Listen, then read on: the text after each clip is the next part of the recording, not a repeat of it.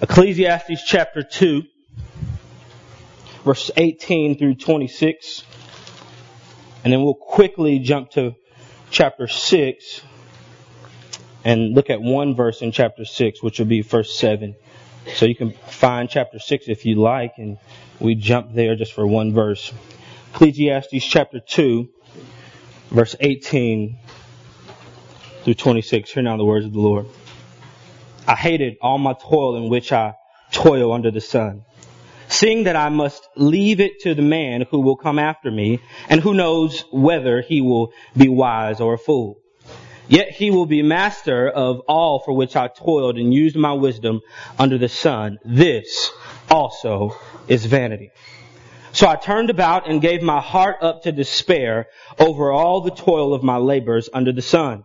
Because sometimes a person who has toiled with wisdom and knowledge and skill must leave everything to be enjoyed by someone who did not toil for it. This also is vanity and a great evil. What has a man from all the toil and striving of heart with which he toils beneath the sun? For all his days are full of sorrow, and his work is vexation or annoying. Even in the night his heart does not rest. This also is vanity. There's nothing better for a person than that he should eat and drink and find enjoyment in his toil. This also I saw is from the hand of God. For apart from him, get this, who can eat or who can have enjoyment?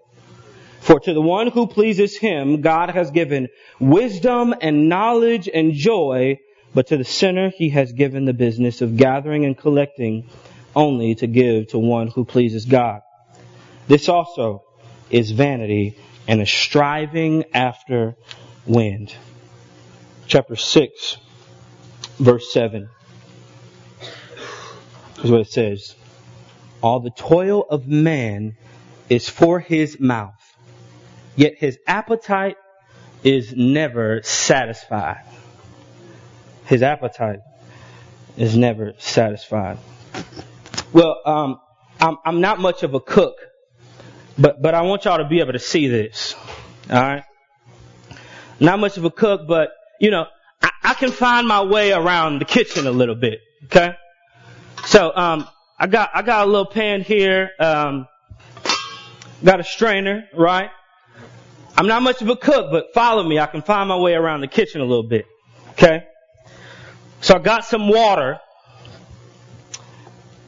And I'm going to take this water and I'm going to pour this water through my strainer, right? You can imagine what's going to happen. I'm going to make a mess here too.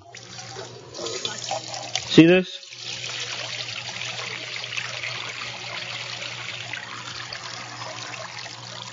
What's interesting is, and you're saying that's not interesting, it's a strainer. But what's interesting is there's nothing left in this strainer. You follow me? There's nothing left here. The strainer is empty. Why in the world could that happen? See, this water has no substance. This water has no substance, just the simple hydrogens and oxygen. It has no substance. Okay? I'm making a mess here, but it's empty. It's void. It has no substance. What we're going to see this morning, what Solomon does is he gives us a picture of work. Get this. No matter how hard I work, no matter how much I pour, my strainer will always end empty. Why? Because it has no substance. And what Solomon says is, everything that you try to fill our lives and our hearts in the strainer will always end up being empty. It will always be empty. But if you take something of substance, now I told y'all I didn't like vegetables, but I do like vegetables. Alright? had to correct that for a couple folks who got in my face about it. So, but if you take something of substance, something with some matter to it, something with a little density to it, it fills the strainer. Why? Because it has substance. Where there was something with no substance in my water here that just went straight through.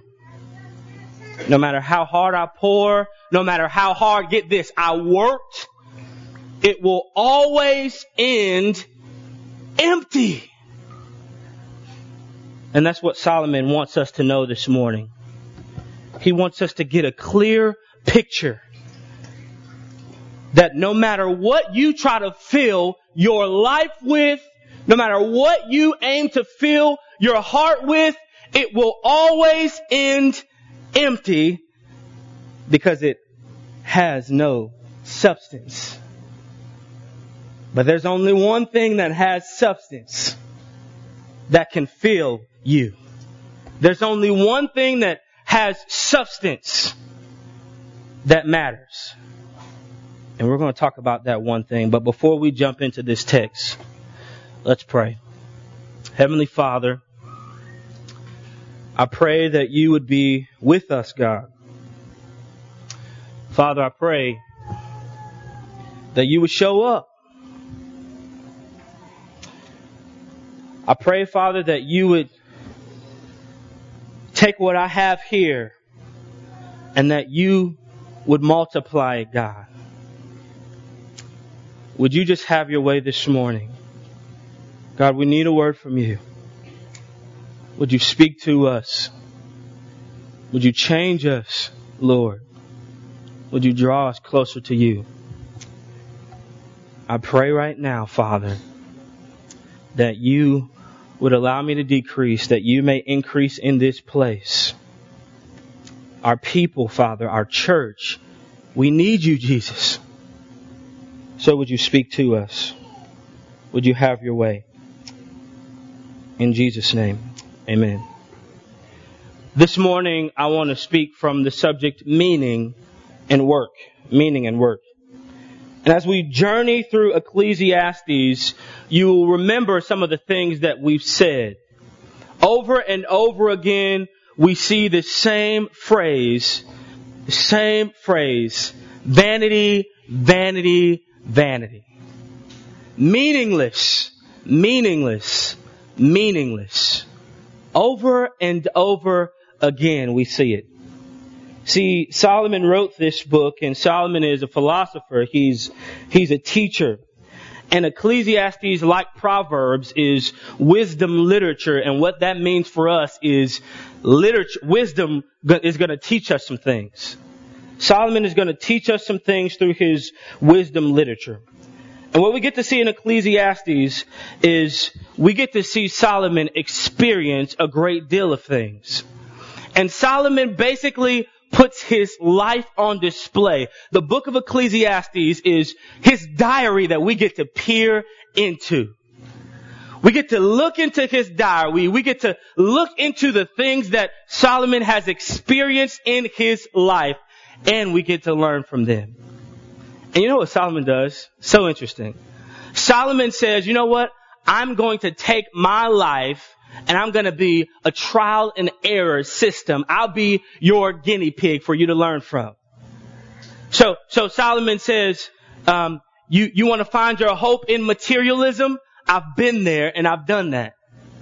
You want to try to build a bigger house? I've been there and I've done that. Solomon says, you know what? I like the music. You know how we like music. We like music. We go to Pandora. We go to our little iPhones. We'll pull up some stuff, and we'll listen to what we like. Solomon says, I like music. I'll buy the whole musician. I'll buy the entire band. That's what Solomon did. Over and over again, he's living his life and he's putting these things on display that we may learn from them.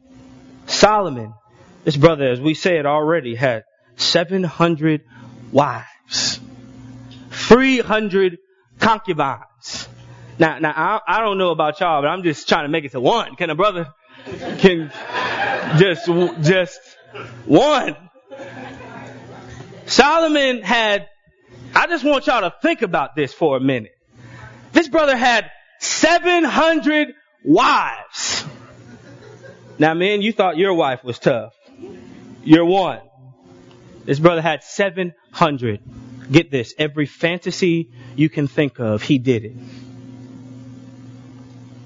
Every fantasy you can think of, he did it, and he was still not satisfied.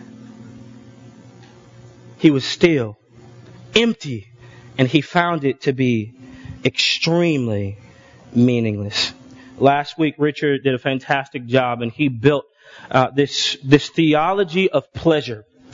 And we saw that it's not necessarily the things that we look to. It's not the things that we enjoy, but it's more so us. It's not the things that we chase after, but it's us because we're chasing after them. We saw that it was us. We also saw that our pleasure should not be in those things. Our delight should not be in those things that are pleasurable, but it really should be in God. And this morning what we're going to do is we're going to build a theology of work. So roll with me as we go here. One of the first things we have to understand is that our work was never meant to just provide us with more stuff. Our work was never meant to provide us with just more stuff. Look at what Solomon says in verses 18 through 21. I hated all my toil. Can anybody relate to that?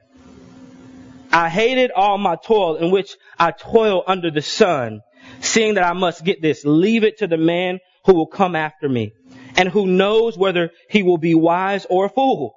Yet he will be master of all for which I toiled and used my wisdom under the sun. This also is vanity. So I turned about and gave my heart up to despair over all the toil of my labors under the sun. Because sometimes a person who has toiled with wisdom and knowledge and still must leave everything to be enjoyed by someone who did not toil for it. This also is vanity and a great evil. Do you hear this? See, Solomon has tried. He's tried working to get all that his heart can delight in. He's tried over and over again. But do you hear the frustration here? The very first words out of Solomon's mouth in our passage is, I hated my toil. I hated it. He says, my heart was in despair. Why? Why do we see these things? It's because, get this, Solomon tried to use his work to get more stuff. See, he saw the only purpose for work to be to get more stuff, to collect more things. That was the purpose of work to Solomon. He says, I worked. I used my wisdom. And you mean to tell me that one day, all the stuff that I worked for, somebody else, a person that's not even wise, will take control of all that I worked for? You got to be kidding me. Do you hear the pride there? Do you hear the arrogance? He's saying, this is what I worked for. And you mean to tell me somebody else is going to take control of my stuff?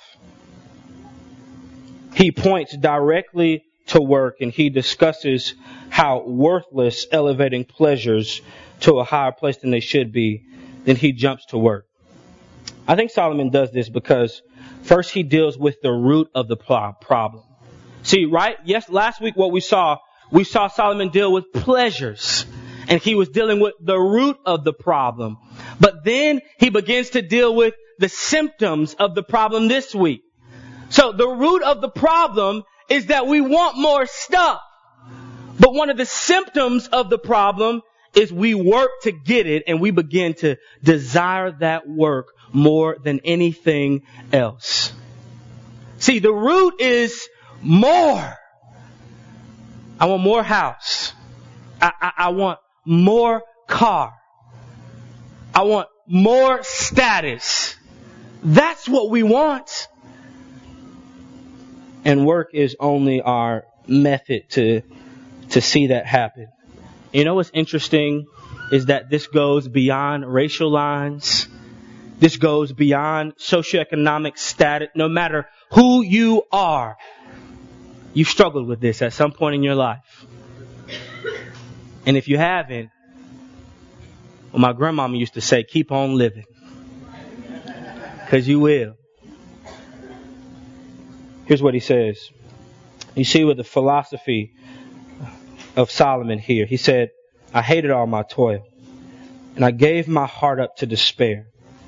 Work only meant for him. Only work was to build more stuff, to build up his next nest egg.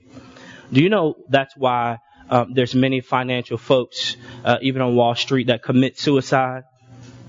It's because they used their jobs, they used their skills, they used their abilities to get more. And when the bottom falls out, they're lost in despair. When there's nothing else for them to hold on to, they realize that the money that they pursued, the stuff that they pursued, was all vanity. It was meaningless. It was empty. It meant nothing. See, that's one of the reasons why the block mentality, in my mind, is worthless. One of the reasons why the trap is worthless. You know why? It's because, not just because it's illegal, but because we use the block mentality, we use the trap, and that working becomes what we serve. To get more stuff. To get more pleasure. So now I'm in the trap, I'm using the block, I'm hustling, I'm working only to get more stuff, not knowing that now my heart is serving the hustle. When God never intended things to be that way. This is amazing stuff. Because no matter who you are or where you're from, it affects you. It touches you. Kobe Bryant is one of the best basketball players that ever lived. I didn't say the best.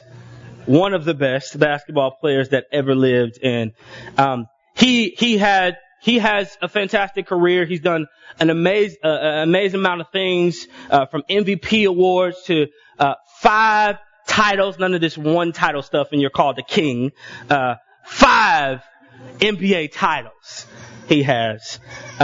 Scoring titles, all the stuff. But of course, he was recently injured, and reflecting on his injury, he had a few words on Facebook. Here's what he said. This is some BS. All the training and sacrifice just flew out the window with one step that I've done millions of times. The frustration is unbearable. The anger is rage. Why did this happen? Makes no sense. Now I'm supposed to come back from this and be the same player or better at 35? How in the world am I supposed to do that? I have no clue. Do I have the consistent will to overcome this thing? Maybe I should just break out the rocking chair and reminisce on the career that was. Maybe this is how my book ends. Maybe Father Time has defeated me. Then again, maybe not. It's 3:30 a.m. My foot feels like dead weight. My head is spinning from the pain meds, and I'm wide awake. Forgive my venting, but what's the purpose of social media if I won't bring it to you real? Feels good to vent. Because after all the venting, get this, a real perspective sets in. There are far greater issues, challenges in the world than a torn Achilles. Do you hear that? Here is a guy who's got a large contract. He's had major endorsements. And even he comes to the realization that there's something bigger than our work, than the things that our work provides. There is something much greater. There's something bigger. Even this guy who slept and dreamt basketball for 17 years in the NBA, over and over again. And he ends with saying, there's got to be something greater than what I've served, than what my job can give me. What about you? Are you simply working to get more stuff? Are you serving the work because you want to get more stuff and more status, more pleasure through your work? See, it's going to take us realizing that materialism is not the key. That's going to be extremely tough in our Western culture. We're fed through the media. We're fed all over the place to get more, buy better, upgrade, upgrade, upgrade. And that's what we begin to use our jobs for. To get more. And it's meaningless. It's vanity. Hear this. The second thing is, you were created to work. You need work. That sounds crazy. But you were created for work. And not only were you created for work, but you need it. Look at verse 22 through 24. What has a man from all the toil and striving of heart with which he toils beneath the sun? For all his days are full of sorrow, and his work is vexation, or his work is annoying. Even in the night his heart does not rest. This also is vanity. There's nothing better for a person than he should eat and drink and find enjoyment in his toil. This also I saw is from the hand of God. One of the things I love about Ecclesiastes is Solomon's honesty. He's extremely honest here to us. Solomon says, what's the use of work? You ever felt like that? What's the use of clocking in? And even if I don't have to clock in, I gotta be there to get the salary. What's the use? That's what Solomon says. He's frustrated. He says work causes nothing but sorrow, and it's annoying. Work is meaningless. Then he says there's nothing better than find joy in your work. And that only comes from God. But which one is it, Solomon? You're confusing me, buddy. Does it cause joy or sorrow? Or what is it? Or is there enjoyment there? Which one is it? The Bible speaks to this. See, many of us view work as something we have to do as opposed to it being something we are created to do and something we get to do. God worked in Genesis. He created the heavens and the earth. He worked. God worked. He worked to fashion man, you and I. He worked in doing that. How do we know this? Because on the seventh day, God rested from His work. So 6 days He worked, He labored, and on the seventh day, God rested. See, God didn't just work, but get this, He delighted in His work. How do we know that? He said, I created the heavens and the earth, and then I stand back and I see that it is good. He delighted in His handiwork. How much more are we delight in the work that God has given us? He delighted in it. Here's what Tim Keller said in his book, Every Good Endeavor. He says, work was not a necessary evil that came into the picture later, or something human beings were created to do, but that was beneath the great God Himself. No, God worked for the sheer joy of it. Work could not have a more exalted inauguration.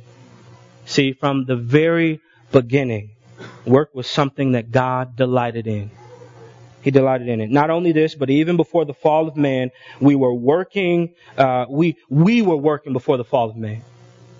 Work wasn't something that happened after sin entered into the world, but it was there pre-sin and pre the fall of man.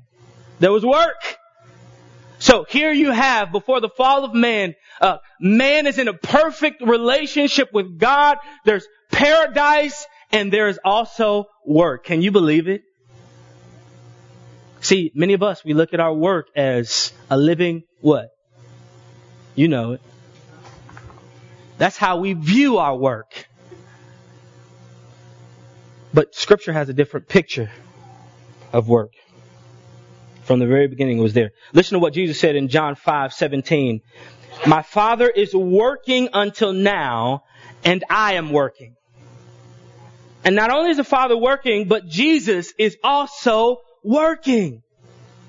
And one of the reasons we were created to work is because, get this, we were created in the image of Almighty God. And because we were created in His image, if we were created in His image, if we bear His stamp, we ought to be like Him. And if we ought to be like Him, then we ought to delight in our work as God delighted in His work. That's our job. That's what we should do. Let me just say this. Our society tends to look down upon certain jobs, right? Our society tends to look down upon manual labor, the work of your hands. And I would argue that God, in creating the heavens and the earth, used manual labor. Get this. Jesus did not come in the form of a man as an executive. He came as a carpenter. Manual labor.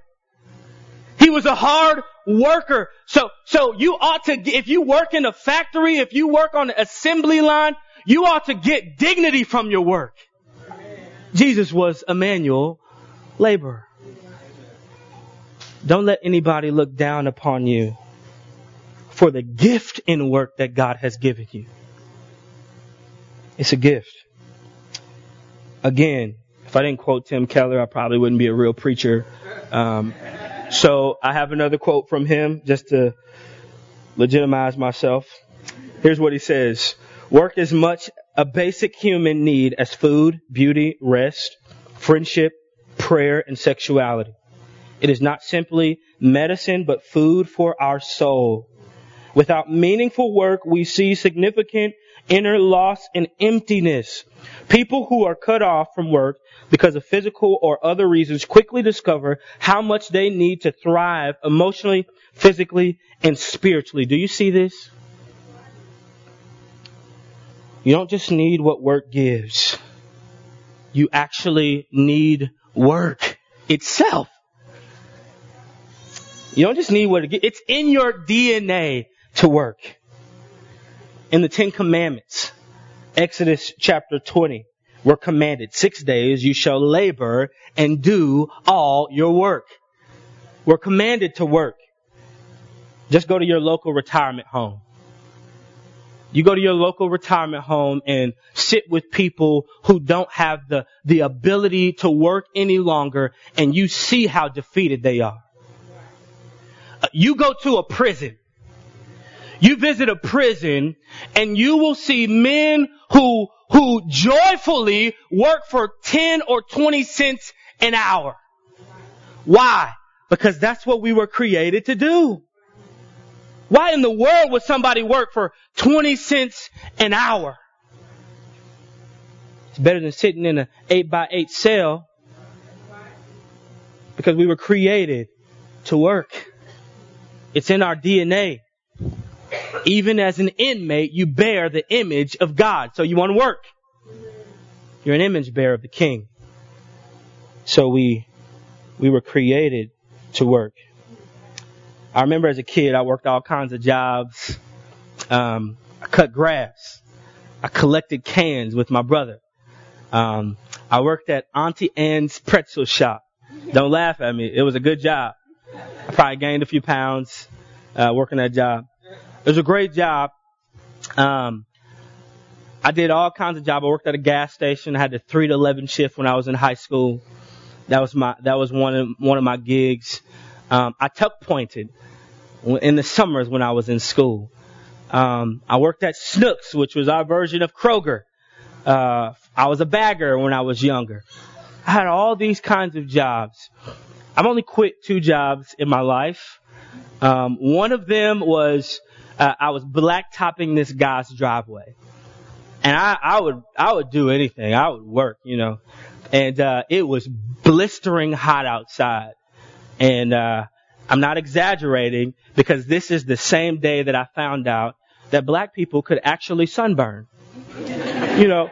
For the longest time, I didn't think we could sunburn. And so here I am. I'm extremely young. I'm by myself, right? This guy had a small business, and I am blacktopping. It's over 100 degrees outside. I'm blacktopping this guy's driveway at his business. And I just got overwhelmed by heat exhaustion. And I walked into his office with my head down. I said, man, I'm sorry, but you're going to have to get somebody else to do this. I was exhausted. And I went home. I was feeling like I was going to throw up. I laid on the couch, and all of a sudden I started feeling something on my nose. I'm like, what in the world? I looked in the mirror and my nose was peeling. That's the first time I realized that black people can sunburn. But I had all of these jobs, even as a kid. And many of these jobs didn't pay very much money. But I didn't want to sit at home idle. Even as a kid, I had the desire to work, even if it was being halfway in a dumpster to grab cans out. I wanted to work. It's in my DNA. That's who I was. That's one of the things I love about YLM, is the work component. Because we were created to work.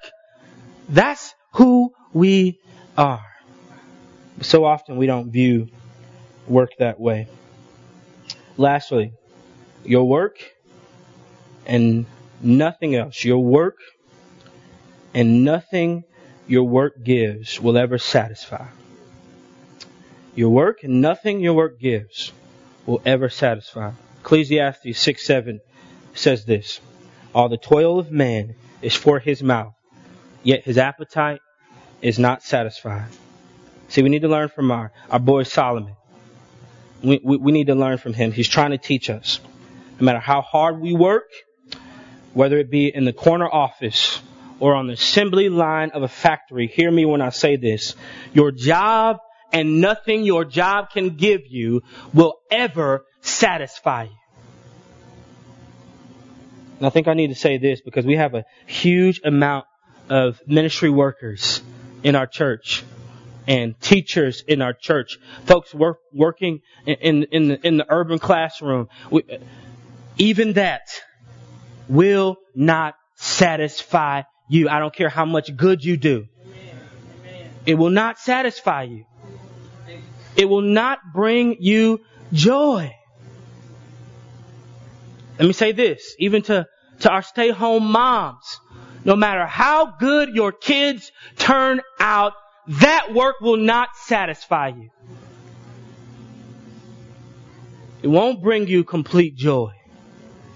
It may bring you some temporary happiness, but it will not bring you joy. It won't satisfy you. Your appetite will not be satisfied. I love the story in John 4. The story of a Samaritan woman at the well. Jesus asked this woman for a drink. And she's blown away. She says, there's no way a Jewish man should ask me, a Samaritan woman, for a drink. She's blown away. And Jesus said, if you knew who I really was, you would be asking me for a drink of living water. And she's like, man, who are you? Jesus says, you will be asking me for a drink if you really knew who I was. What's all this living water talk? Look at John 4:13 through 15 with me. Jesus said to her, everyone who drinks of this water will be thirsty again. But whoever drinks of the water that I will give him will never be thirsty again. The water that I will give will become in him a spring of water welling up to eternal life. The woman said to him, sir, give me this water so that I will not be thirsty or have to come here to draw water. See, the reason why Jesus could say to this woman at the well, if she wanted living water, is because our hearts consistently crave for affirmation. Our hearts, over and over again, our souls long for affirmation and validation. And it's easy for us to quickly get this, to make idols out of the places that we work, the jobs that we work. And it's not so much the jobs, but it's stuff that the jobs give us. It's easy for us to make idols out of them. Why? Because our hearts, our souls are longing for affirmation and acceptance. We long for that. And the reason why Jesus could say to this woman, I will give you living water, because he knows her soul was longing for something more than just a drink from the well. She needed living water. And church, I'm here to tell you this morning that that's what you and I need as well. We need living water. Water that will satisfy us. See, God sent Jesus so that our souls would not thirst again. God sent Jesus to quench our thirst. God sent Jesus to fill what could not otherwise be filled. God sent Jesus to be the true substance that we really need. God sent Jesus to live. God sent Jesus to die. He sent him to be buried, and he sent him to rise again, that you and I may never thirst again. Even if your job will never satisfy you, even if seeking hope and pleasures will never satisfy you, God says, I've sent my Son, and he is one who will satisfy, and you'll never have to thirst again. Drink of him. Know him. Love him. And go tell others about him. Let's pray. Father, thank you that you are good. And that you are a God who can be known. Thank you, Father, that aside from every other major religion, God, you are the one who is a personal God. You are near us. And so, Father, I pray that we would come to grips with that reality. And I pray we will come to grips with the reality that you love us and that you are the only one who will satisfy. Help us to drink of your water, the everlasting spring that will well up within us is because of you. It's because of grace through faith. Help us to live in those realities. Now, Father, we pray that you would bless these gifts that we're about to receive. We pray that you would multiply them. Now, you would use them for the furthering of your kingdom. That people would know you deeper and not downtown church deeper. That people in Memphis, Tennessee would grow to know of the fame and the glory of Jesus Christ. Help us, Father, to that end. In Jesus' name, amen.